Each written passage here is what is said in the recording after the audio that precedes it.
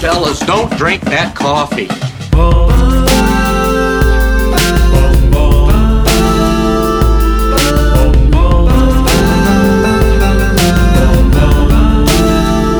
You'd never guess.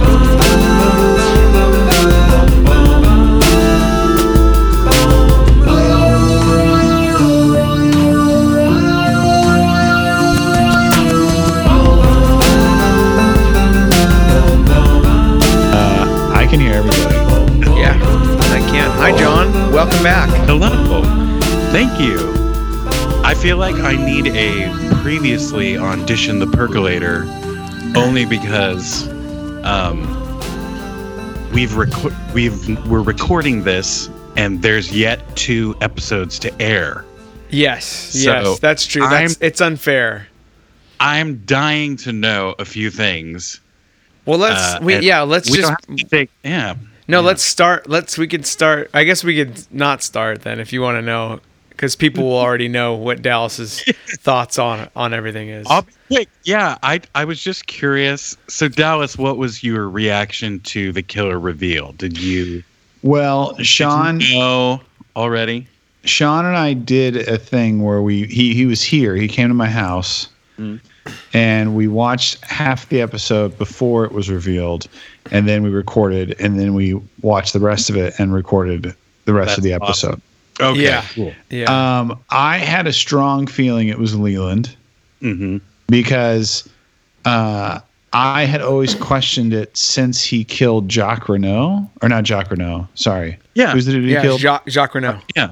Jacques Renault. Oh, yeah. When he killed Jacques Renault, see, I interpreted it as him killing the guy who knew who killed Laura Palmer. I didn't hear it right. Like, I heard it wrong for some reason. So, like, when I was talking to Sean about, because even on that episode, when that happens, I asked Sean, I was like, well, why did Leland kill Jacques Renault? And he was like, oh, because he thought he killed Laura Palmer. But for some reason, I thought he said, the sheriff and Cooper said, we found Jacques Renault and he's going to tell us who killed Laura Palmer. And then Leland goes and kills him. Oh, I see. So from that point on, I had Leland in the back of my mind.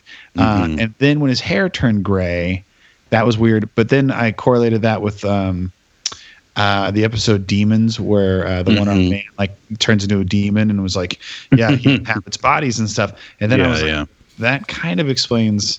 Okay, so why you hair would turn gray. But the good thing is that all those things add up. Like those weren't spoils, I would say. No. I mean, I honestly didn't know who it was, and we had talked about it on the That's pod. cool. I was just curious. I also wanted to know if you were surprised when Mr. Fujikoma, or whatever his name is, revealed. Tajimura. Yes, he was. He did not know. So what was fun is halfway through that episode, you don't know the killer, but you also don't know Tajimura. So those are the 2 questions I asked. He thought it was. Didn't you think it was? You said you thought it was Jacoby. I thought it was Russ Tamblyn. Yeah. So you knew it was somebody in disguise. Well, come on. I just remember my thought back then is I didn't think it was a character in disguise. I just thought, oh, this is the worst. Yeah, well, makeup job of all time. Or something. I told Sean, I was like, either it's a character in disguise or it's just a very David Lynch thing to do. Right. To make that a real character and never question it. Sure. Sure. Yeah. Okay. Well, thank you for kind of catching me up. I should have sent those to you. I'm sorry. That's my fault, no, producer. It's okay. Well, let's. Sean and I have a lot to talk about his producing. Yeah, I got to work on it. I'll get it in line for the next season. I swear.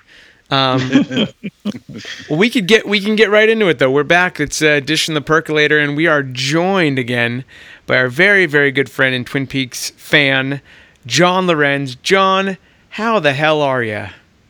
I'm great. I'm excited to be back and following this story in one of my favorite episodes. Yes. This is we talked about in the last podcast. As great as episode 8 is, it's kind of just the problem with it is it's sandwiched in between these really, really 2 important episodes. So we've just, you ended with episode 7, which is like, how do you top that?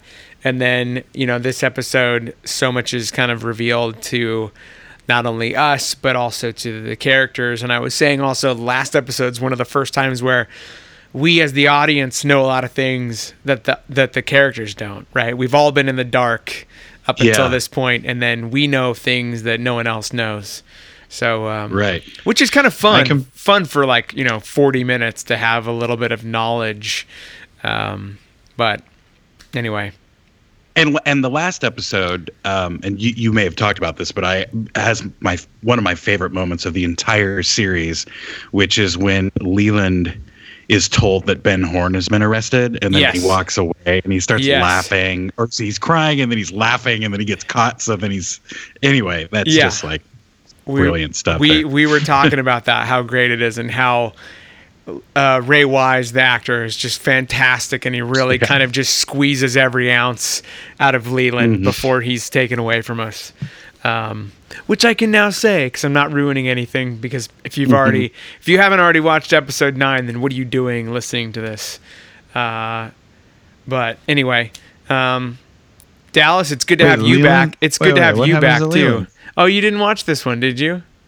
Oh, no. Wait, hold on. Did you watch Roadhouse instead? Yes. So, John, what you don't know is the last episode, we mostly just talked about Mafia, but then Dallas also talked about Roadhouse the whole time. Well, there's a scene in the last... Was forcing parallels between Twin Peaks and Roadhouse. There's a scene in the last episode where Leland's weaving in and out of the lanes, singing Surrey with a Fringe on Top. And there's a scene in Roadhouse where Ben Gazzara is weaving in and out of lanes, and I thought he was also singing Surrey with the Fringe on Top. But he wasn't. He was singing like a different old Broadway song. Okay. But Roadhouse came out in 89, and this episode was 1990. So I was just saying it's weird that happened so close together. And the fact that Venus, what's her name? What's Lucy's sister's name? Gwen. Gwen. Yeah, you were close. You were close. Gwen is also in Roadhouse. I got you beat. I got you beat. And we're going to stop all of this nonsense right now. And no, you're done. Listen. And Billy Crystal sings Surrey with the Fringe on Top, and When Harry Met Sally, which also came out in 1989. Okay, here I got you beat. Mafia. Jane Austen's Mafia. Pamela Gidley is in Mafia. She is is it Teresa Banks in Fire Walk with Me? Oh, see, I haven't seen Fire Walk with Me. Yeah, but John has. But you know who Teresa, you've heard her name. Okay, I got you beat.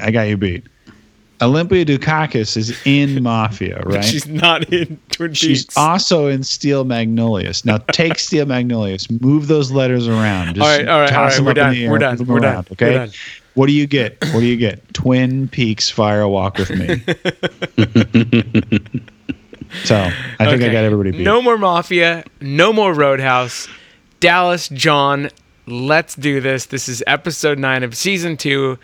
It's called Arbitrary Law. I don't know why. Does anyone have an idea? Neither do I. No. This one doesn't quite.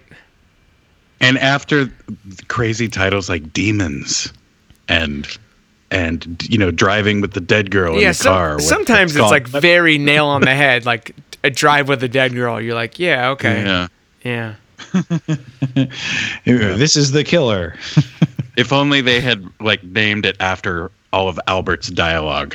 They could call it The Rim of the Volcano. So we did throw a little shout out last episode, obviously, to the dearly departed Miguel Ferrer, who we were just talking about, is fantastic, and he does have a couple great moments in this episode. So let's start there. So actually, the first thing we see was where we ended, which is Maddie has been found dead at the base of the waterfall below the Great Northern. And then there's a fade to Albert, Cooper, Harry, and Hawk.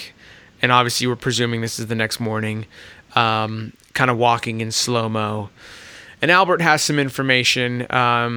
he tells them this was the same killer, and that he left fan mail, and he talks about the O is under the finger. Some other clues was there's fur that was in her hand, which was white fox, and also traces of formaldehyde. So this was stuffed. I don't know, Dallas, if you remember this, but this would have been the episode before we find out Leland is the killer. You see him taking the hairs from this fox in Ben's office. Yeah. So it's the one where he's like, I want to work. I'm back to work, and he's giving him all this plan on how they're gonna take care of everything. But that was the point where he took the fur. Yeah, and he put it in his pocket. Yeah, exactly. So this was something he had planned. So Harry wants to notify Madeline's parents, and he wants to do all this. And Cooper kind of just says, "You know what? Give me 24 hours." Even though last time, Harry said he was done with all the mumbo jumbo, he's like, just give me 24 hours to figure this thing out. And Albert encourages it. And he does have the speech about to stand on the rim of the volcano and do the dance or whatever. Yeah, stand alone in your room and do your dance. Yes. Just stop the beast before he takes another bite. I love it so yes. much. I give myself that speech every morning before I go out into the world. I do the dance. Yeah, Hawk tells him he's on the path. He doesn't need to know, so just keep following it. So Cooper's going to engage in this journey. What'd you think of this, Dallas? Did you enjoy this first scene of episode 9? Yeah, a lot. Cool. So I wish that every scene in the show was written as well as that scene. Yeah. No, I'll be honest, guys. I didn't watch the episode. Because you were watching Roadhouse. No. I don't remember the very opening scene very well because the watching them back to back in the same day was a little rough. Okay, got it. So I don't remember the scene very well, but I do remember Albert's the end scene of this episode is one of my favorite scenes in the show. Totally. And Albert's amazing at it. Yes, agreed. So okay. It's okay. Listen, guys, I'm trying my best. I do a lot of drugs and it's fine. I skipped over a few things. By the way, this episode was written by 3 of the main writers on the show. So you have Mark Frost, Harley Payton, and Robert Engels all co-wrote this one. And then it was directed by Tim Hunter, who I think does a fantastic job with this episode. We go from that first scene with the guys to Donna, who's sitting at a booth. And I wrote that she's just wondering who she's going to kill next. Her path of destruction has started to, kind of get wide. And then James comes and he sits down and he talks about his engine sounded like 1,000 people singing. James. I actually love that. Like if all of his dialogue was like that. Yeah, I could enjoy him so much more. He's he's our biker poet, right? Well, he's supposed to be that rebel without a cause James Dean guy, right? Yeah. To that. I mean, that's what he's supposed to be. So when they really go there, which I feel like they did at least for the first half of this scene. Yeah. I can get on board with it. Like before his mom hit the road, she gave him a copy of On the Road or something, which she's really into, right? Maybe.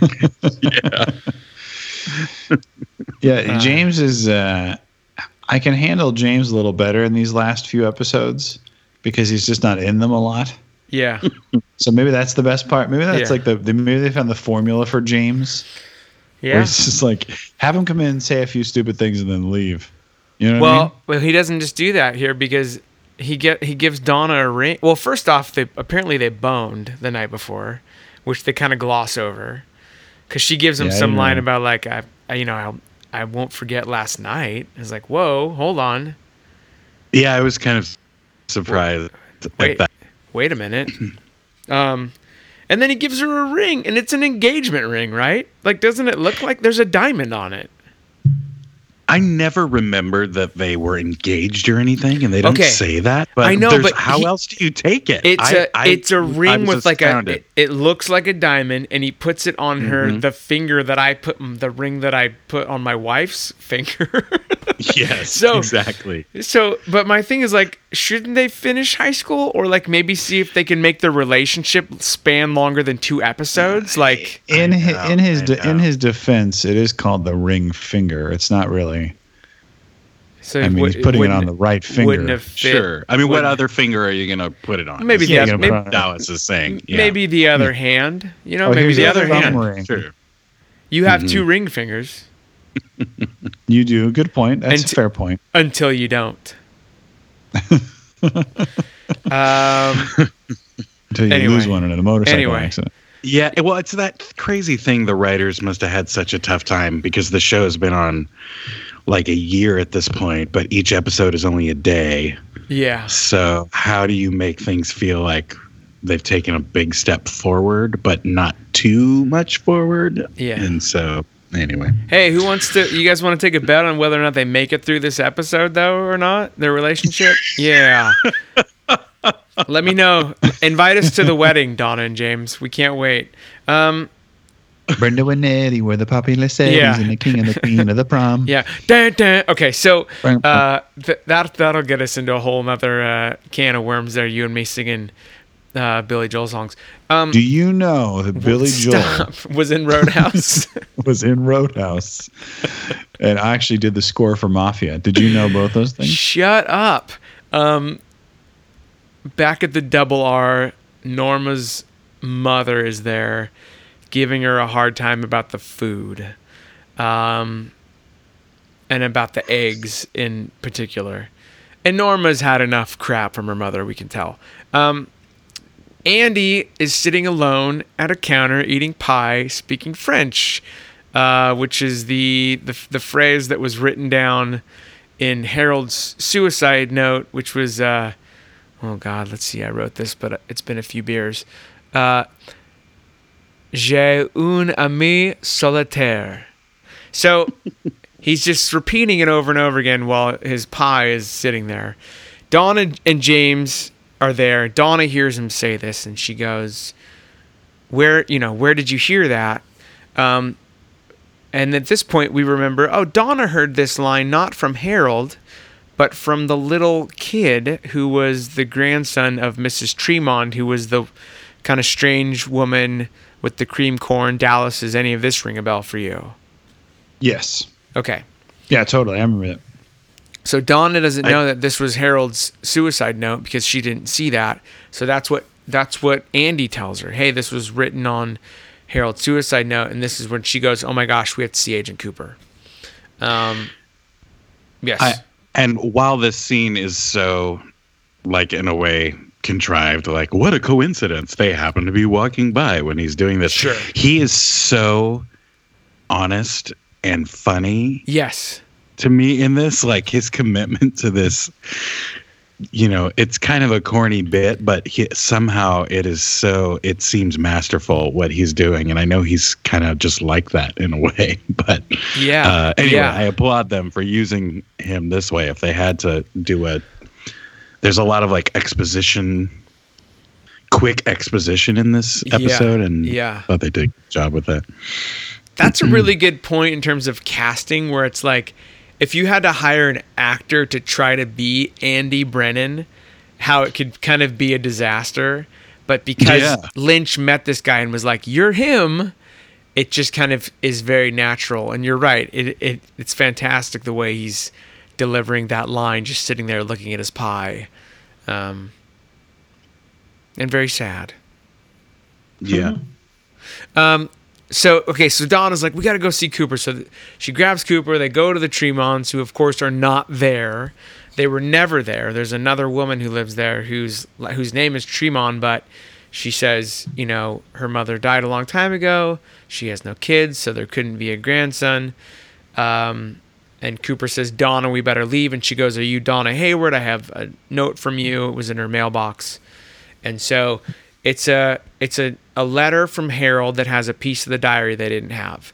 And it's Laura describing the dream that Cooper has in the second episode of, or I guess the third episode of season 1. And she's talking about all the things we saw in that dream. And then she goes on to talk about how she knows that night is the night she's going to die. It's the only way that she can kind of be rid of Bob. Cooper says, we had the same dream, and Andy says that's impossible, and he says, I know, and he says, I have to go see Gerard. I think it's weird that he doesn't he's like, and you just keep this crucial evidence, Donna. You can keep it. I don't need it at all. Yeah. Hold on to it. Well, yeah, I know. That is funny when you think about it. Well, in real life, they are the thing that links it all together. They are dating, so. It is true. I thought that too. I was sitting there going, "Oh my gosh, they finally have a scene together." Is that the first? They've obviously had a scene because I remember they talked to her in the first episode. But I don't feel like their paths have crossed much, and certainly not like a scene where they're both kind of on the same path. Yeah. Do you guys like Nancy Drew Donna? I do. Yes. Yeah. Feel like that's what? Sorry, you cut out there. Oh, he said Nancy Drew Donna. Do you like her, Dallas, like being that kind of like detective spy? I like sleuth? detective. Like, I think that's a fun thing, and I wish the balance had been more in that direction rather than, should we hold hands today, James? Like, yes. Kind of Yeah. Yeah, totally. Yeah, I feel like so far in season 2 they've kind of found things for some of these people to do.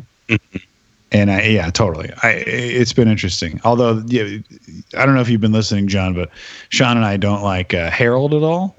Yes, I've heard that. Yes. Yeah, we both didn't like him a lot. So like the only downside to her being Nancy Drew was it brought Harold into our lives.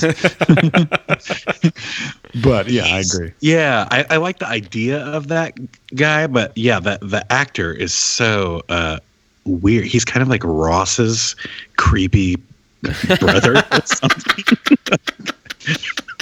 That's what I was thinking when I was rewatching recently. Oh God! Do you remember that, dude? He's like He's shut in Ross. Yeah, Sean, you nailed it. Shut in Ross. Oh, I wish you would have been here for that one. Oh man, but the worst episode of Friends. That guy was anyway, you guys have completely gone where I feel in that department. But yes, to answer your question, yeah, it's fun when Donna is trying to get to the bottom of stuff, and I totally prefer that version of her to the Lovebird, I can't forget last night version of Donna. Right. Anyway, Cooper has to go see Gerard now. One thing I thought about at the end of that is like he just leaves he leaves Andy to drive Donna home, which is funny. Like that'd be I'd love to be a fly on the wall in the car, and like Andy driving Donna home. Did they take a lot of cars? Like how's he gonna get where he needs to go? Donna seems to walk a lot of places in this episode. I was gonna say she's in almost every scene. Like I feel like this is her she's used most in this episode. And while I like how they're using her, it's kind of like, wow, you were just there and now you're here and now you're there. Yeah. Like, when she goes, not to jump ahead, but when she goes to the Palmer household, she's already been there, right? Or no, that's the previous. That was the previous episode, yeah. With the golf balls. Oh, yeah. So Cooper's got to see Gerard. So Cooper goes back to the Great Northern where Mike is, and he asks him about the dream. By the way, Mike's like super dehydrated, and Hayward's there, and he wants him to give him the drug. But Cooper's got to find out. He's got to get the answers. So he asks him about the dream. Mike talks about Bob when they were killing, how there were this like kind of complete circle, and kind of makes the ring symbol. And so Coop goes, oh, the ring. He goes, I gave my ring to the giant. And then Mike mentions that the giant is known to us here. And he says to him, Cooper's trying to get the answer out of him. And he says, you have all the clues you need. the answer is not in your head, but in your heart. Cooper's kind of no closer to the truth at this point. It's just really, you can tell he's really frustrated. And when he leaves the hotel room, he goes out and he's just kind of standing there. And this is when the old waiter, who he saw 2 episodes ago, is just there. And he says something like, "I know about you. That milk will cool down on you, but it's getting warmer now." Which is just basically like, kind of, you're getting warmer now. But I don't know. We get to see the old guy again, which is always fun. Now, Right? I mean, it seemed a little cheesy as like, colder, warmer, you know, like, right? I don't know. Back to Gerard for a minute. Did you think it was funny at all that when they finally got an answer out of him after all that talk about like, we've got to give him the medicine, they're just like, okay, and then they just leave. Like, they don't give him the medicine. The camera zooms out and everything, and the doctor is not like administering giving him the medicine. Like, we like, never had the medicine to begin with. Yeah, no, you're right. Yeah, like, could you get him an IV or something? Like maybe a Gatorade? Like, come on. Yeah. I need electrolytes. One thing they were bringing him the. Oh, sorry, go on. No, it's fine. One thing that's always there's a lot of.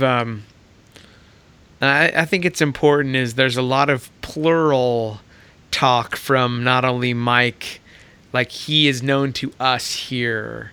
Leland later on talks in plural a lot, and so kind of hinting at a kind of what's happening, and it's not just one guy, it's this like group, right, John? You think that that's important, this stuff? Yeah.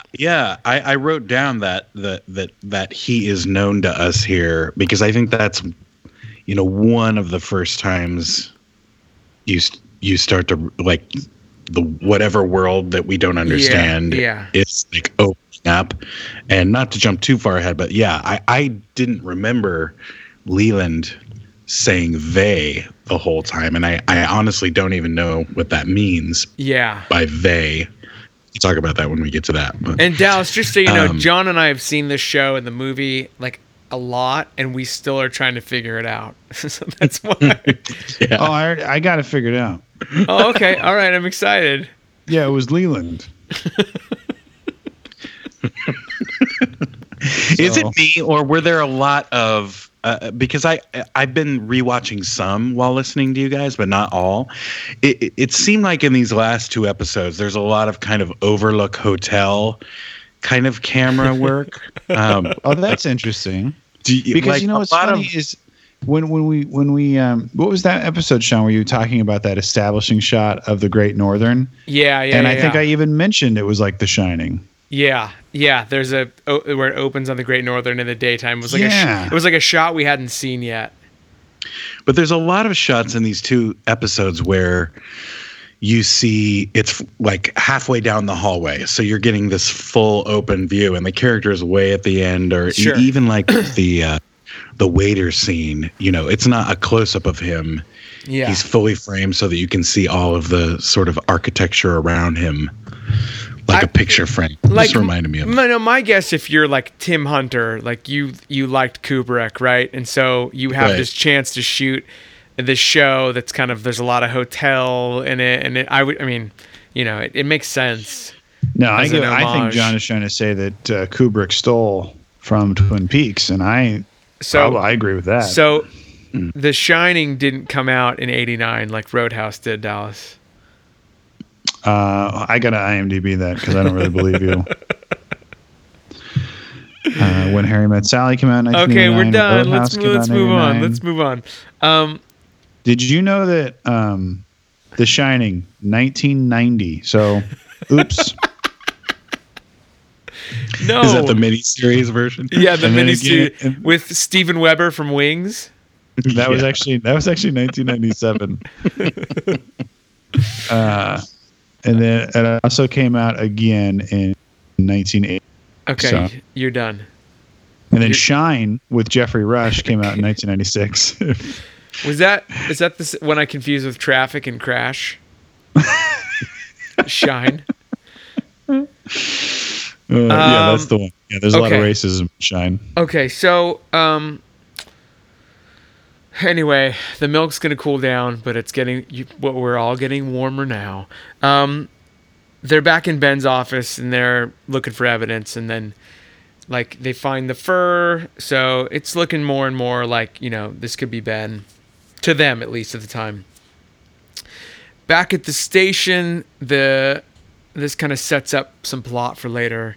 There's a sprinkler guy talking about the sprinklers. I'm literally going through this right now at my house. I have a sprinkler guy putting in fire sprinklers. So I showed him this episode. I go, I don't want anything like at the end of this to happen in my house. But Andy and Lucy. Remind me what the guy says. Like something what about how like, oh, they're really tricky. You got to be careful. They're getting too touchy. Yeah, okay. Like it's just very like foreshadowing. But he's like, yeah, they're really tricky. Have you met Bob? It's really weird. Let's talk later when we get to that about why they go up. But, yeah, you know. we will. But it's just this is all a big setup for later in the episode. Andy and Lucy, and I'm getting tired of hearing the word sperm coming out of anyone's mouth in this show. And at this point, Andy calls Dick Tremaine to kind of have a heart-to-heart about the situation with Andy and Lucy and the baby and Dick, and make it stop, please. Have you talked about, forgive me for not remembering, so Dick Tremaine, he's supposed to be like a big shot, but he's in men's fashion. At Horn's department store. Is he just retail? Like he's not a designer. He's not a like he's a faux big shot. Like he's like the manager of the retail. Yeah, he gets like a deal on clothes, right? So he probably like he dresses above his pay grade because it's, you know. Okay. But no, he doesn't like, he's not like a Horn or something where he has money. He just dresses like it. So sure. And he has an accent. Do you remember the first couple seasons of Mad Men? Yeah. Do you guys watch Mad Men? Yeah. I've seen the first season, yeah. The first couple episodes, or first couple seasons, there was that character who was like the artist, but he was secretly gay. Okay. Do you guys remember that character at all?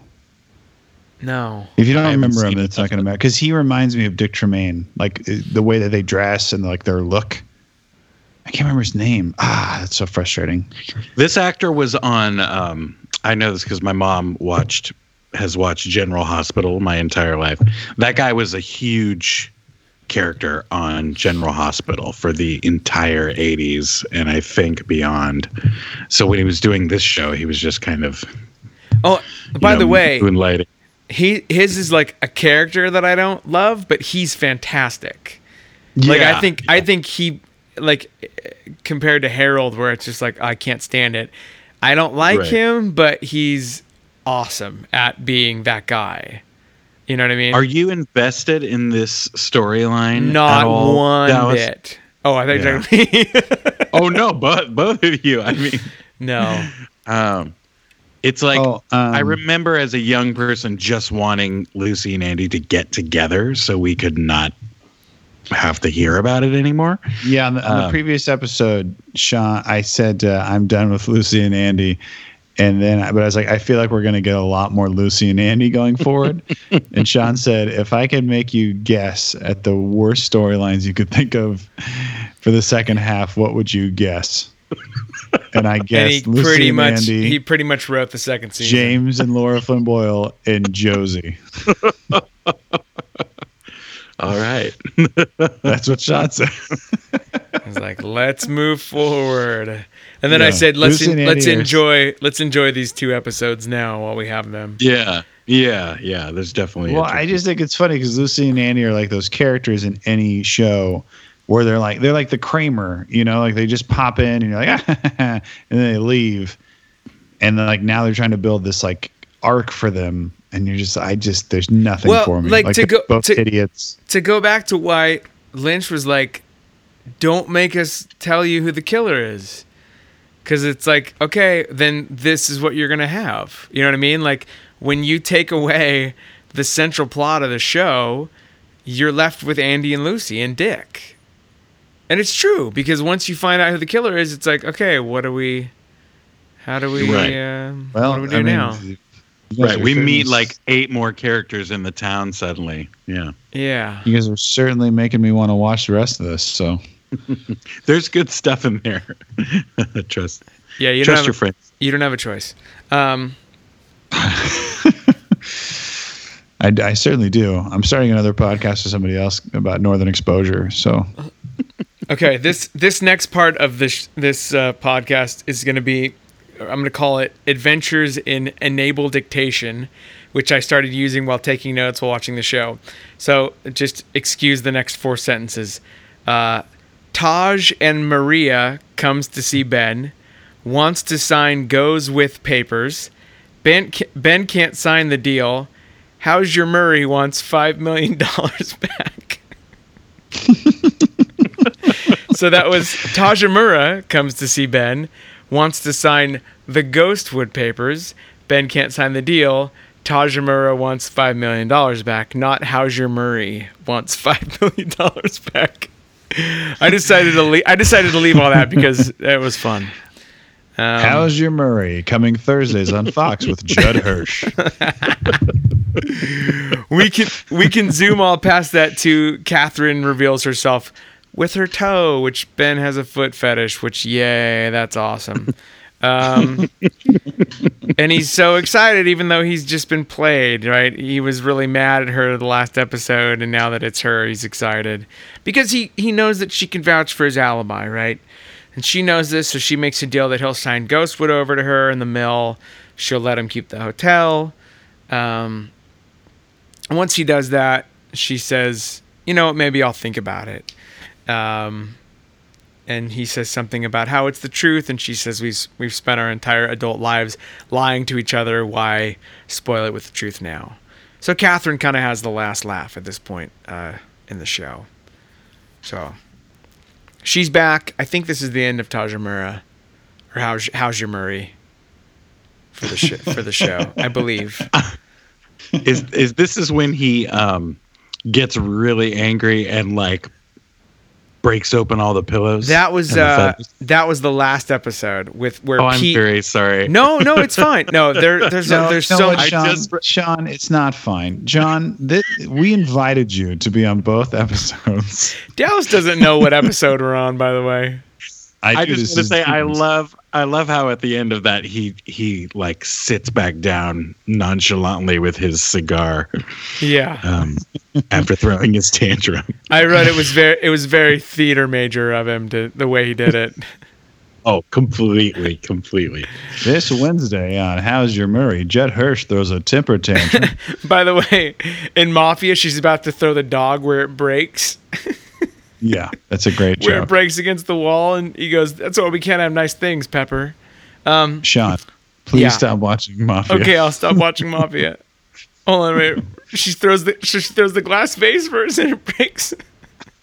And then she throws the dog, and it breaks. You're such a moron. Okay, moving on. Oh my gosh. It's the best movie. I never graduated from college, but if I had, whatever my major would have been, my thesis would have been on this movie. It just would have been. There's just no way. Okay, so let's get through this, because this next scene is actually quite important and kind of disturbing, and to me kind of funny in a weird way. So Donna goes over to the Palmer residence, and Leland is there. She's there because she wanted to bring over a copy of the tape that they made with James. She wants her to mail it to Maddie. This is the tape of them singing that song. And it's like, no, really, you shouldn't have. She doesn't want to hear it. And this is the point kind of where you watching this scene, you're like, Donna's probably going to die. So sorry. No, go ahead. Well, so this was the point today where my daughter was taking a nap. Oh, And God. when, there's like a time when her nap's up and we go upstairs and we open the door and say, hey, it's time to get up. And sometimes she goes, no, I want to sleep. And I'm going to go, okay, we're going to leave the door open and you just come down when you want to come down. And Please she don't goes, tell me "Okay." she came down and watched this. So she came down during you this idiot. scene. I told you not to let your daughter watch the show. She didn't I paused it. But I was like so upset because it was like just ramping up, and I'm like, "Oh, come on!" Like I was so angry that I couldn't finish it. That I offered my daughter some lemonade and put on a little old music. Oh my God!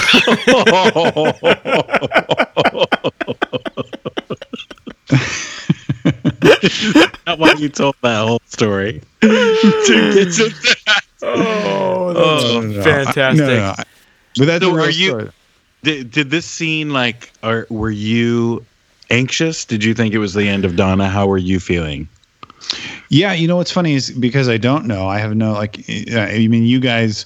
I mean, that's kind of been the challenge. Is you guys are amped for season 3 because you've been looking up stuff and seeing stuff. But I'm not looking up anything because I don't want anything ruined. Mm-hmm. So I don't know who makes it into season 3. I have no idea. Right. So yeah, I definitely did think this could be her death scene, or I thought maybe this was when maybe he tries and then like they burst in and they arrest him here. Sure. I thought something was going to happen, and not that nothing did happen, because something definitely did. But yeah, I was a little let down for as excited as I was to have to pause it and wait for like 3 hours to watch it, the rest of it. But anyway. But yeah, I thought this could have been the end of Donna for sure. Well, it's kind of funny because it's very like over the top. So she's wearing her glasses, and he's just like, those glasses. He's like, oh yeah, they were Laura's, and it's like, okay, do you also have like a blonde wig maybe you could put on? Because then she's like, oh, by the way, that diary that's going to incriminate you, yeah, they found that too. Okay, oh, by the way, here's just like a knife I'm going to put by my neck. Like it's all just like serious Bob bait. You know what I mean? Like you're literally just like begging Leland to kill you at this point. Bob bait. So this is when Leland gets a call from Beth, Maddie's mother, who was wondering where Maddie is. She never showed up. And Donna, at this point, kind of senses something is wrong.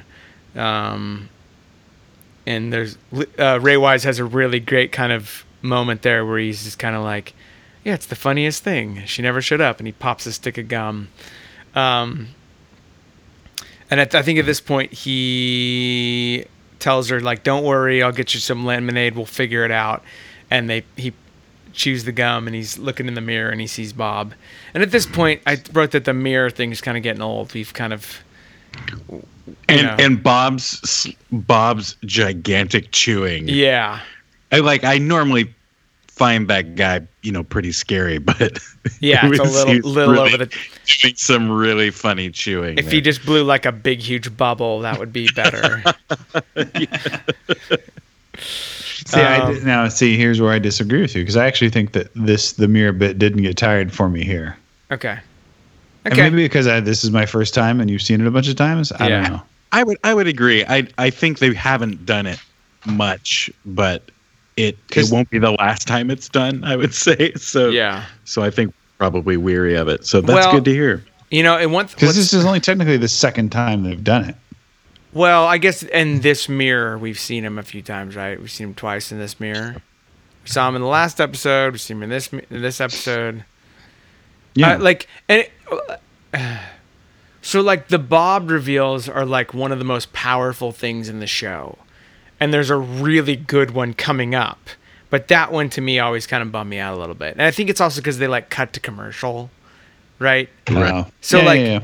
One note I had was a season 3 thing I'm excited about is there's no commercial breaks, which kind of were something that when you start analyzing the first show, it's it's kind of annoying that you'd have to lose the momentum coming into this next scene, which is where he comes back and he he says, he brings her the lemonade. She's staring at some photos. He kind of sneaks up on her, and he gives her the lemonade. And he says, what we need is some music. And he puts on that record, and it's just a really, really terrifying shot of coming up from the record player, and it's Bob screaming with like kind of a, I don't know if you call it, like, what is it, like a lightning machine or like a flash? Yeah. But it's really, really unnerving. Like, to me, it's one of the scarier Bob moments. And you see him turn around and you see Leland. And so, he's kind of doing the thing where may I have this dance? And like right as he pulls her close and you're like, oh, this is about to happen, the doorbell rings. And so Donna is saved. Because it's Harry saying that there's been another murder. So, yeah. Yeah, this was scary, but the thing that I hated most was the next scene, like her reaction to all of this happening was just to angrily walk up a street. Like, I just didn't know. I felt like, how did she know all that stuff? Is there a scene we missed where she got... Yeah, because she talks about, like, yeah, she knows it's the same kid. Like, what's weird is that she knows... She knows more than the sheriff told Leland. Yes. So, like, she tells James it's the same killer. But it's like, I could see her putting together that Maddie is dead because she didn't show up. And then the sheriff shows up and says there's been a murder. But okay, it was her own deduction. And I guess for her at this point, she would just assume that. You know what I mean? Like, why else? There's a killer on the loose in Twin Peaks. Maddie never made it out. It probably is, I mean, Donna, like you said, she's like in this kind of Nancy Drew super sleuth mode. She's kind of got, she's smart, right? Yeah, but that's what makes me so confused. I mean, obviously it doesn't matter, but that's what makes me so confused by her reaction to all of this. Is if she's slowly putting it together and kind of understands what's going on, her reaction is to just go to the river or whatever, or go to the lake. Well, she goes there to meet James, right? Like to meet her boyfriend. I assumed. Or I thought they fiance. were supposed to meet, or she said like meet me there or something. Yeah, like the way I saw it was she calls James from the Palmer house and says, "Hey, I'm gonna walk to meet you." I mean, I don't know. I don't know what the deal is. Yeah, I don't know. But yeah. So then, like, it is a little frustrating, this scene, because they go and they meet and they're both upset, and James is like, we could have helped her, which, what does that mean? I don't get him like in the scene at all. She didn't like, kill, I wrote down what the heck are you talking about? She didn't kill herself. What does that mean? We could have helped her. And then James is just like, but this is the one part that does make sense, is that James is just like, so, like, what does any of this mean anymore? All of our friends are dying. But it is like, are you guys engaged? Why? What happened? So, because he says this line, like, doesn't matter if we're happy and the rest of the world goes to hell, and then runs off. It's like, this is the one other person in your life who's dealing with all the same things that you are. Maybe you should find solace and comfort her. But what we know of James is he has a mom who just like bails all the time. So there you go. Yeah, it just seemed like such a selfish reaction. Sure. Yeah. I agree with John there. Hey, John, it's a Hurley thing. You know what I mean? All the Hurleys. Thing. All the Hurleys bail. Do you think this is what the company Hurley was named after? Totally. You didn't know that? I'm not 1989. joking about 1989 was I'm when not they started. There's enough references in the world to the show and people who grew up loving this show. We have a lot of this episode to get through, so I'm going to keep moving us through. All right. I wasn't joking. So, by the way, back at the Roadhouse. See? Ben. Is it the Roadhouse or the Book House? They're both in the show, right? No, at this point they're at the Roadhouse, aren't they? The Bang Bang Bar. I'm just saying there's a Roadhouse that's also a Bang Bang Bar, and the Book House is a different bar. I think they're at the Roadhouse at this point. They're at the big one where the band plays. Yeah. Yeah, because the stage is behind him. Yeah, I just meant there's two bars. Sure. Yeah. Okay. I'm pretty sure this is the Roadhouse. Yeah, because it has the stage. Yeah. So Ben is there shelling peanuts. Cooper's there. Albert's there. Leland shows up with Harry, which we knew Harry went to get Leland. Leland wants to know why they're there. Is someone meeting us there? Cooper says yes. This is when Ed shows up. Cooper asks them to clear the room. Hawk and Leo and Bobby show up. Cooper at this point addresses the group. He says that he believes the killer is among them. He talks about all the things and all the different methods he's used to try to solve the case. And he says, at this point, I need something new. And he says, let's call it magic. And at this point, the lightning is happening. And he's looking around and he says, something's not right. Something's missing. And at this moment, Major Briggs walks in with the old waiter. And he brings him in and he gives him a stick of gum. The waiter gives Cooper a stick of gum. And this is when Leland sees that and he starts smiling and he says, I know that gum. That's my favorite gum in the whole... I used to chew that gum when I was a kid. That's my favorite gum in the whole world. And the old man says, that gum you like is going to come back in style. And this is where everything stops. Cooper then... the whole room freezes. Cooper at this point goes back into his dream, remembers the whole thing, and this point remembers what Laura told him in his dream, which is that she says, my father killed me. There's the moment. We also learn where we get some Revolver references. Yes. Go ahead. Yes. That is news to you, pretty much only. So he then sees the giant. The giant had told him, once all these things I tell you come true, I'm going to return your ring. Giant shows up with his ring. I love this scene. I think the directing is top notch. The way that Tim Hunter kind of does the trick with the freezing and the lights and the giant and the ring. And it's a great scene. So Cooper's figured it out. Cooper is up to speed with us at this point. And Cooper, knowing he's got to kind of play this the right way, still doesn't let on to everyone else that he knows the truth. And he asks Ben to come with him to the sheriff's station. Doesn't say you're under arrest or whatever, or anything other than just come with the sheriff's station, and you might want to bring your lawyer. You might bring Leland with you as your lawyer. When they all leave, that leaves, let's see, Major Briggs, Hawk, Leo, and Bobby, and he turns around and gives them the thumbs up, like I figured it out. What were you going to say, Dallas? I just want to point out I really enjoyed Ben Horne in this scene, just eating peanuts at a table. Just really mad.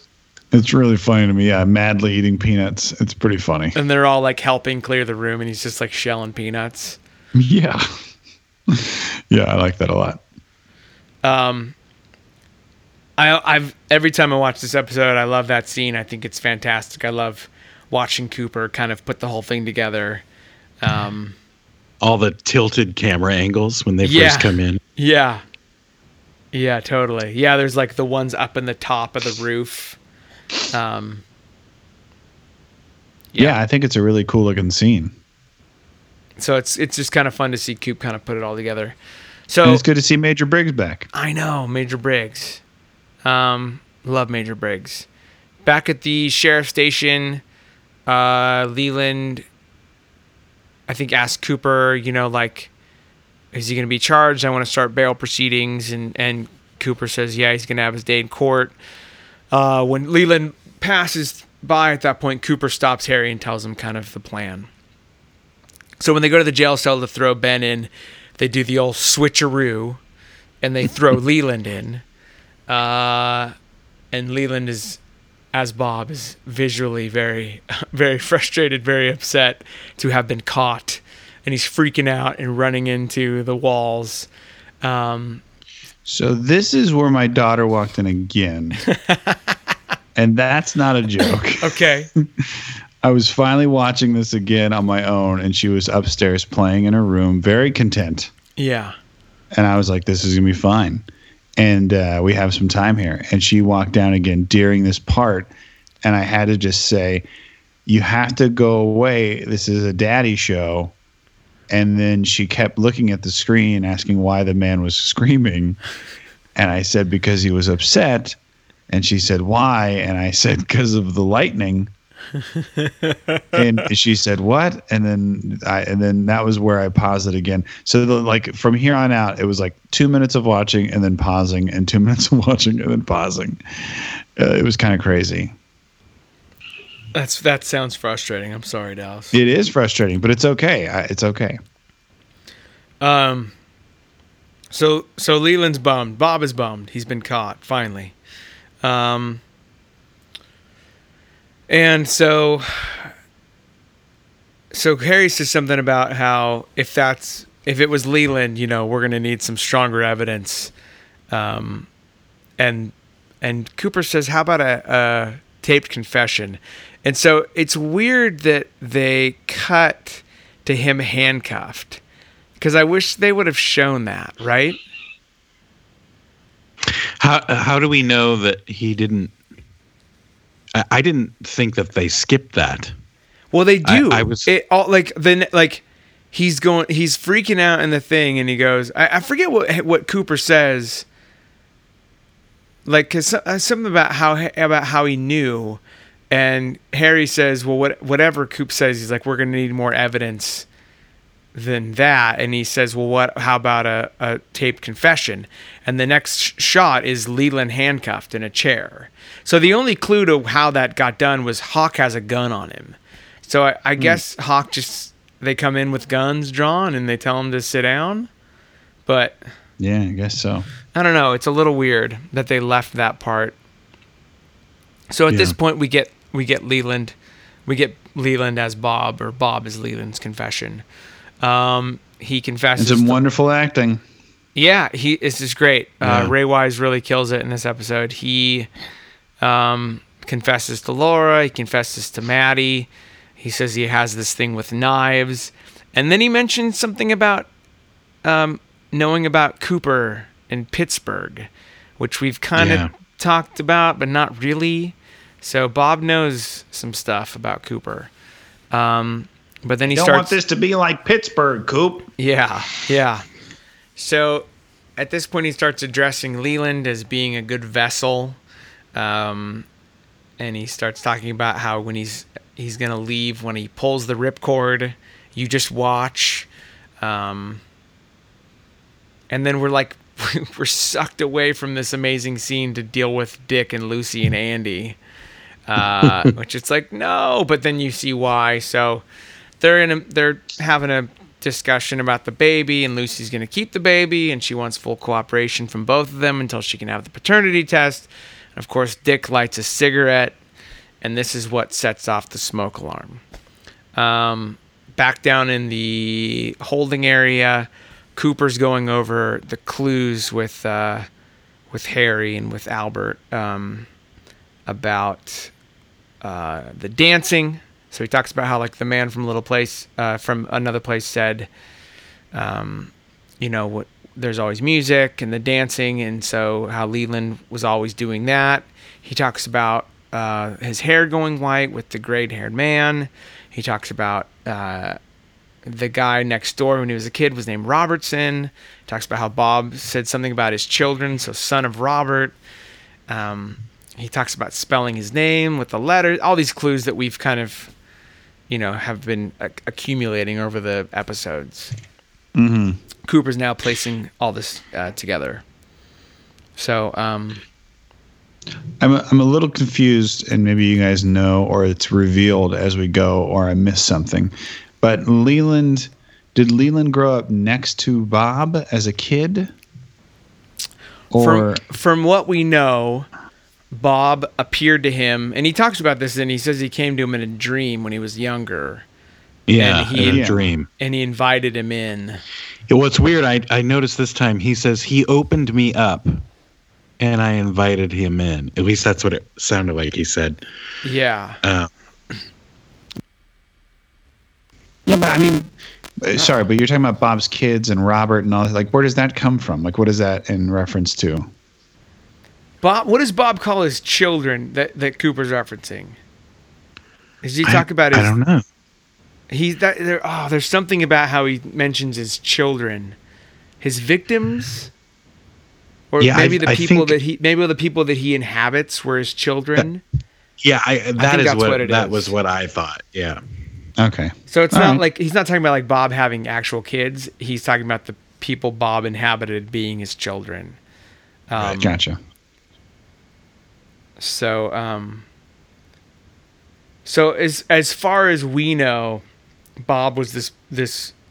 We don't know what he was to Leland as a child, but he was someone he knew who kind of inhabited him. He's done this for a long time. So Harry at this point, they're going over. So Leland's the one who placed the call from Ben's office. He's the one who had the fibers from the fox. They talk about why would he have killed Maddie. I mean, Cooper's speculating, but we know that I think it was Maddie reminded him too much of Laura, and he didn't want to let her go. Harry is very, skeptical about the existence of Bob. He thinks Leland's crazy. At this point, Leland starts reciting the Fire Walk with Me poem from the first season. And this is when finally the smoke from Dick's cigarette triggers the fire sprinklers. Is there another shot of that happening? Is it of Dick's smoke? I think what it is I missed that this time. So I thought that it was because Leland stands up and sort of screams to the sky, and I thought, oh, maybe there's like heat or something when Bob leaves. Well, yeah, I wrote no. That's funny because I kind of sorry. I was just saying that's I took it the same way, almost like a mixture of both. Well, okay, I've never thought that because it's raining when Bob is still there. Like you see, or not raining, but the sprinklers are coming down and you see Bob. That's true. So if Bob had left, then that makes sense. So that otherwise, what was the whole point behind them following the smoke up to the sprinklers? Right. The thing that I don't understand is like, is Bob a gremlin where he can't get wet after midnight? Like why does that anger him so? Like, did Leland never take a shower in the 40 years Bob inhabited him? Like what? You know what I mean? Like what was the water about with him? And that's never explained that I know. And I never took it as like that he was getting mad about the water. I think he just decided to go at that moment. Well, he says I'm about to pull the ripcord. You know what I mean? Like we know he's going to kill Leland. It's just funny that that's what it is, you know? Mm-hmm. Yeah. Sometimes things just look cool. Yeah, no, that's a great explanation because it does. So the sprinklers in a way, Leland is ultimately, from a symbolic standpoint, with Cooper in his hands, he's basically baptized. He's cleansed, sure, in some way of, That's an interesting way to put it. But like you said, Dallas, it does look cool. I mean, like that whole ending scene with the sprinkler is awesome. Maybe it wasn't in the script, and maybe it probably was. So the sprinklers go off. We see Leland start to freak out, and we see that kind of from the ceiling shot downward of Bob, and then we see him start running headfirst into the metal door of the holding cell, and Harry's trying to get the keys, and of course sprinklers are in the hallway, and so he slips. He can't get the keys. Leland's just bashing his head into the door. By the time they open the door, obviously Leland has done, just a lot of damage. You can see like hair and scalp on the door. Hopefully your daughter was up. Hopefully your daughter was back upstairs at this point. No, she was watching, and she said, "Daddy, what's that?" And I said, "Mud." And then she said, "Okay." Why is his hair on the door? Why? Oh, he got a haircut. Yeah, because I told her that jail's a lot like Supercuts, and she got it. She gets it. Jail is a lot like Supercuts. Yeah, it was actually, this was probably, she didn't watch this, but this was where I was like, oh my God. Like, it was like kind of like the jarring part of killing Maddie, where it was just like really gruesome kind of out of nowhere. Yeah. But I mean, I get, warranted. Like, it wasn't. Well, yeah, wasn't he had, like, oh, this is stupid, how he, you know? this is, he's going to die. Yeah. But at this point, when they finally get in there, Leland is free of Bob. Bob is left. And Leland is kind of realizing everything, at least for the last couple of weeks, that he's done. And he talks about Laura realizing what he'd done. And then he gives a little history about how he was just a boy. He saw him in his dreams. And he talks about how when he was inside, I didn't know. And when he was gone, I couldn't remember. And then this is where I was noting some of the kind of plural. He said they wanted others they could use. He's using they a lot. And he talks about confessing to the Teresa Banks murder, which we've heard about, which happened prior. And he says if they told him if he didn't give them Laura, they'd kill her. And he's just so devastated realizing all of these things. He talks about how Laura was strong and they wouldn't let them take her. And at this point, Cooper kind of starts giving him the this really new age kind of go to the light speech. Leland is saying, I see the light. He sees Laura. She's beautiful. And this is where we say goodbye to Leland Palmer. Anyway, this is the scene I showed to my fire sprinkler guys saying, can we make sure that this doesn't happen? I love the idea that you sat them down and made them watch it. I made them watch the whole thing. And it's a really moving scene. It's really sad, and Ray Wise is terrific. Yeah, and Cooper's good in it too. He is. He's got that kind of the hair's down. Looks like he's in an emo band from the early 2000s.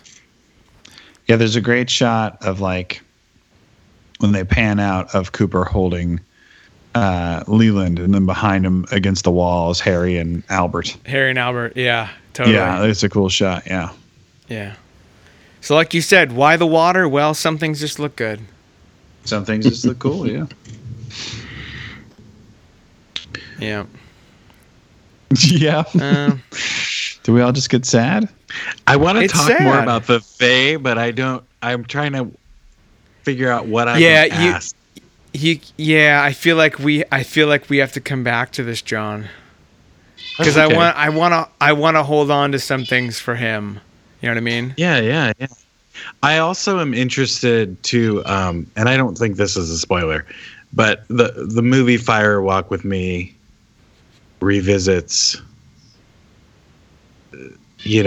the time when Laura Palmer was alive. So I'm trying to match up some of these details that we've learned in this episode with that movie. Sure. And I'm not sure it all quite lines up, or maybe they By just the way, squad Yeah, so- goals is that the three of us watch the last episode of the show, maybe at least take a few hours off and then watch the movie. I would love to watch the last episode of the show and the movie with you guys and podcast with the three of us, if at all possible. Sure. I wanted to be next to Dallas for the the Maddie episode, and that worked out. So I'm just going to put it out there to the universe, and hopefully that'll work out. We'll find out. But that scene ends. We're left. The epilogue of this is the guys kind of walking along the next day, and it's a really kind of unnerving shot of Major Briggs just standing in the path. I was going to bring that up. It always creeps me out. Right? He's standing there super still. He's so blue. And Yeah, he's the got color. this side light on him that makes him look different than anything else in the frame, almost like he was added later or something. But Yeah. and then he's just standing there still all during the first few lines. And Cooper even kind of gives him a, "Hey, how you doing?" Yeah. Yeah. It's really, Yeah, it's weird. really It's almost creepy. like even feels like he almost like appears out of nowhere. Mm-hmm. Like that's how weird and out of place his like placement is. Yeah. Yeah. Well, I will say, in going forward, the one good thing, and I'll tell you this now, is we do get more Major Briggs. If there's any redeeming part of the second half of the second season, is we get more absolutely. Major Briggs in our lives. To the point where we really still kind of don't know him at all. So we're going to find out some more. And I'm not going to spoil that. But Dallas, you talked about this scene being one of your favorites. Kind of the gist of it is they're kind of kicking around ideas about Bob, and Harry thinks that, you know, Leland was insane. Albert points out that Bob actually was seen by people, you know, and then I think it's either maybe Cooper says, is it easier to believe that a man would rape and kill his own daughter? Is it any more comforting? And then Albert has that line about maybe that's all Bob is, the evil that men do. To which Harry responds, "Yeah, like that line is it's really great, you know. I mean, as far as the show goes." Yeah, sorry, you can talk. I know I talk. I know I talk too much. No, it's fine. Dallas, please. No, I like this scene a lot just because I think it was like one of the few where they, like you mentioned in the beginning scene of this episode, which I don't remember well, where I just think it's well written and like people are just trying to kind of talk about things rather than establish dominance or something like that, or figure something out. Like I feel like Albert and Harry were always at such odds. Sure. And but this time everybody's just kind of on the same page, just trying to understand something that's like terrible, you know? Yeah. Well, they're kind of like they're unpacking like all of the things. Because like I said, for the first time in 2 episodes, we're all on the same page now, you know. So yeah. And then Harry's the last line is, you know, if Bob was real and we let him get away, where's Bob now? And we have this kind of shot of like a, you know, reversed, I don't know what you call that, where like the image is reversed. So everything's kind of like the color's all wacky. Some scary sounds going through like a car wreck. And then you see the owl kind of come out and there's like a freeze frame, and that's where this episode ends. So, I just thought of something. I'm going to go backwards again, and then we'll come back to this moment. There's a sound that happens for the first time, as far as I can tell, when the sprinklers go off. Yeah. And it's this kind of high-pitched chittering. That one, right? Yeah. And that sound is going to come back. Yeah. For a very specific reason. And so I wondered if that was like an intentional connection, or if they were just like, oh, we've got this creepy thing that we had before. Anyway, just bringing that up so that when it comes back.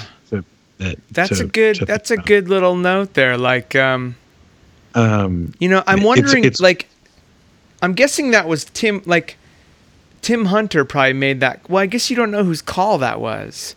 You know, like I think of intent in terms of like this show with like, okay, if it's a through line, then it would have had to been someone who was involved in the other episodes where we hear it, right? You know, unless it was something Mark Frost was like, this means this. So, right. You know, or it could have been one of the directors who saw this episode who later on said, I want to use that sound effect. But that might be a good thing to try to do some research on, John. Find out where the origin of that sound was, and you're right, that does come back. I'm excited to hear it again. So yes, sorry, back to the owl appearing at the end, and so you get that like first person perspective shot of something. It seems to be very low to the ground. At least it's I weird. never It's really noticed. Was it a car wreck or something? Like, there was like a pipe sticking out of the ground or something. It's like a ravine, but like I wondered for the first time last time I watched the episode. I was like, did Bob have something to do with like someone being in a car accident, or was that just an abandoned car, or what the story was, you know? Yeah, I couldn't quite figure it out. And then when you see the owl, the owl, is the owl going after it, like I was almost like, oh, this is ridiculous, but where's Bob? Oh, he went, it's like that story from the Bible. The demon went out and went into a bunch of pigs nearby, and then the pigs went. And I'm like, is he in a rat or something? And then the owls are, I don't know, they've sentient watchers. I just made this up an hour ago, but I think like a good question in terms of like stuff that you and I still don't know is like, when Bob isn't in Leland, where is Bob? Is Bob always there? Is he, like, does he go take off, and what does he do? Like, for instance, okay, we can talk about this with Dallas now. This isn't a spoiler. Like, when Bob is in the Hayward's kitchen, creeping out Maddie while they're playing that song, that's not Leland. So is that like what is Bob? What form is he at that point? Like, is that what Bob does in his spare time? Is it a vision? Like that's what I've wondered. Like, is he really there, or is it a sort of spiritual remnant that is causing a vision? Like when have we? I don't want to bring this up. Have we seen Mrs. Palmer see any visions other than Bob? Well, yeah, we saw that. No, we've only seen like in the beginning when she sees Bob at the foot of the bed. But I'm guessing that's Leland at that point, right? When she sees him. Yeah, maybe. Yeah. Like, that's one of those questions where it's like, we still don't know the answer to it, even if you've watched the show a million times. What is going on with Bob when he's not inhabiting Leland? We know that the owl is something that he's used before. They've brought owls into the kind of like this world of Twin Peaks, where we know that the owls have something to do with the owls. So, I don't know. Yeah. There's a lot to figure out. There's a lot of stuff we'll probably never figure out. Yeah. And it'll be interesting after this is all over to talk about that book too. Yes. And the goal is to get through this so we can get to the movie, get to the book. John, have you finished the book? The Secret History? I have. Yeah, I have the book, and then I listened to it, and I sort of also leafed through it and read certain things.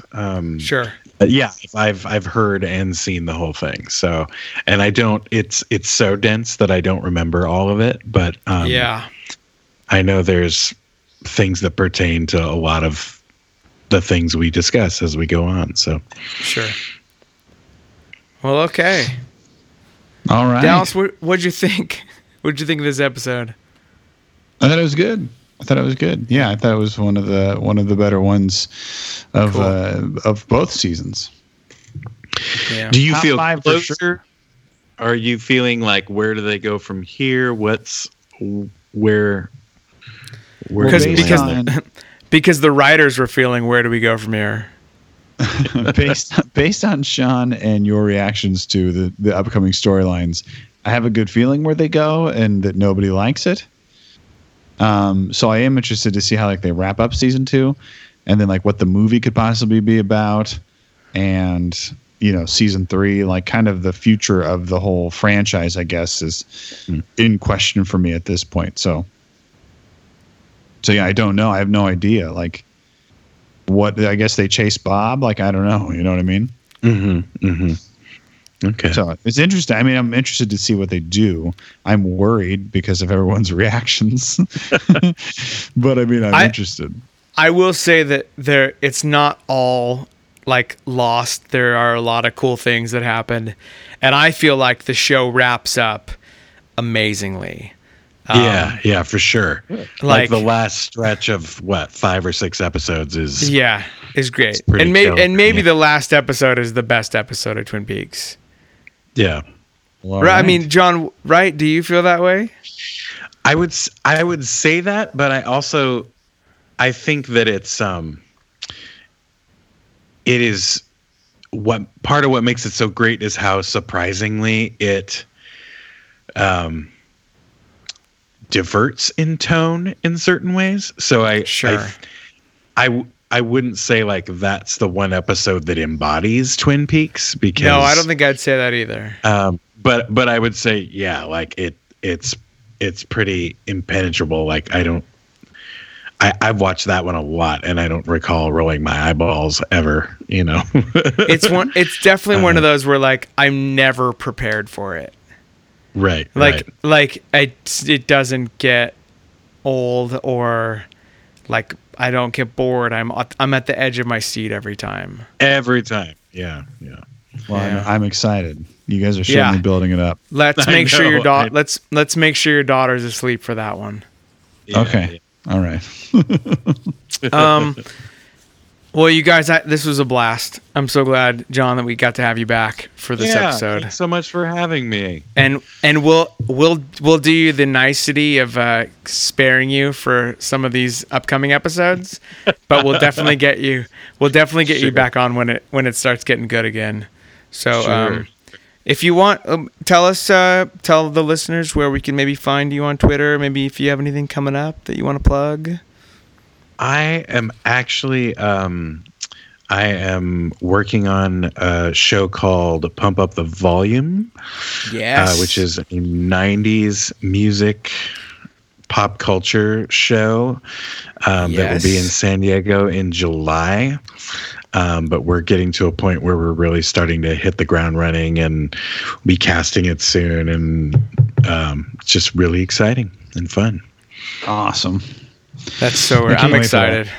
I want for to sure. come down. I want to come down to see that. I want to come down to be in that. Can I just say that? I know, if you were in town, you know that we have a spot for you. How many weeks? How many months is it going to run? How many years is it going to run? I should tell our listeners. So I co-created the show Mixtape in San Diego with my friend, and we wrote a role for Sean that we call the front man, which is basically a guy who jumps out of the band, normally not seen in a theatrical show, but and would do all this cool stuff based on us watching Sean be amazing over the years.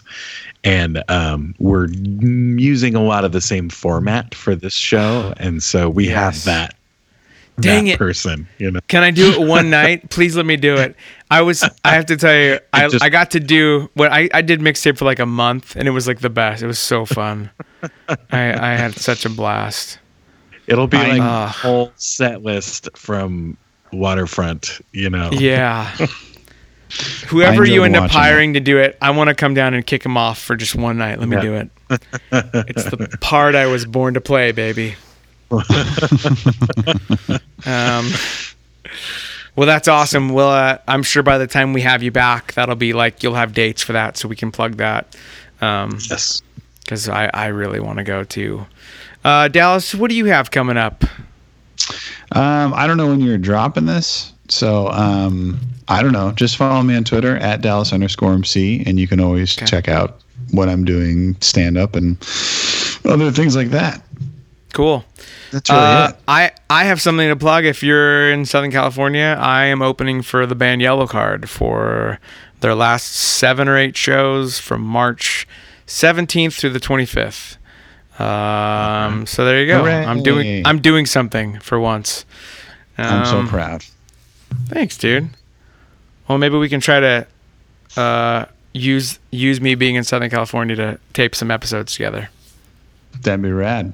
But probably not. Let's do it. So okay, thank forget you it. all for thank you guys for dishing the percolator, and thank all of you for listening and being patient with us. And it's not gonna be that bad. It's still like way better than Northern Exposure, so we'll be fine. How dare you? How dare you?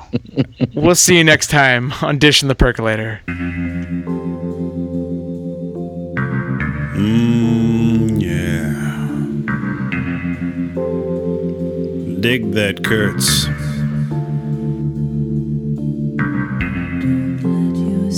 Don't let yourself be hurt this time. Don't let yourself be hurt this time.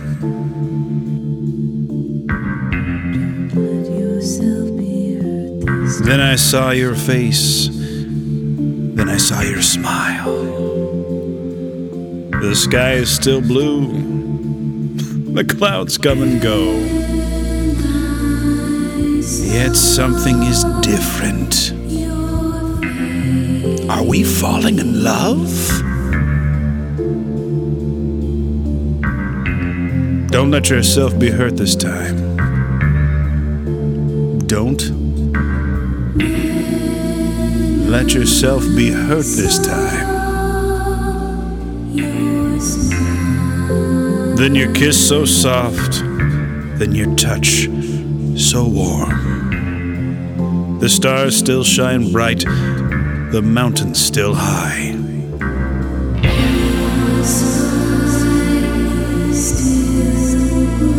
Yet something is different.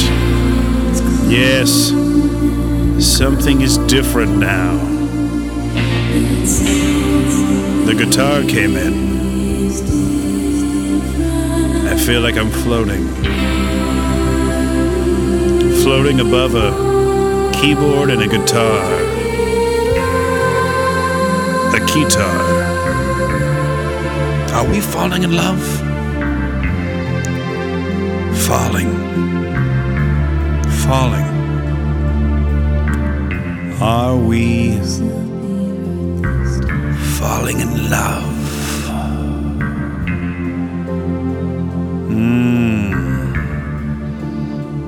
That's the ketchup. I like coffee, donuts.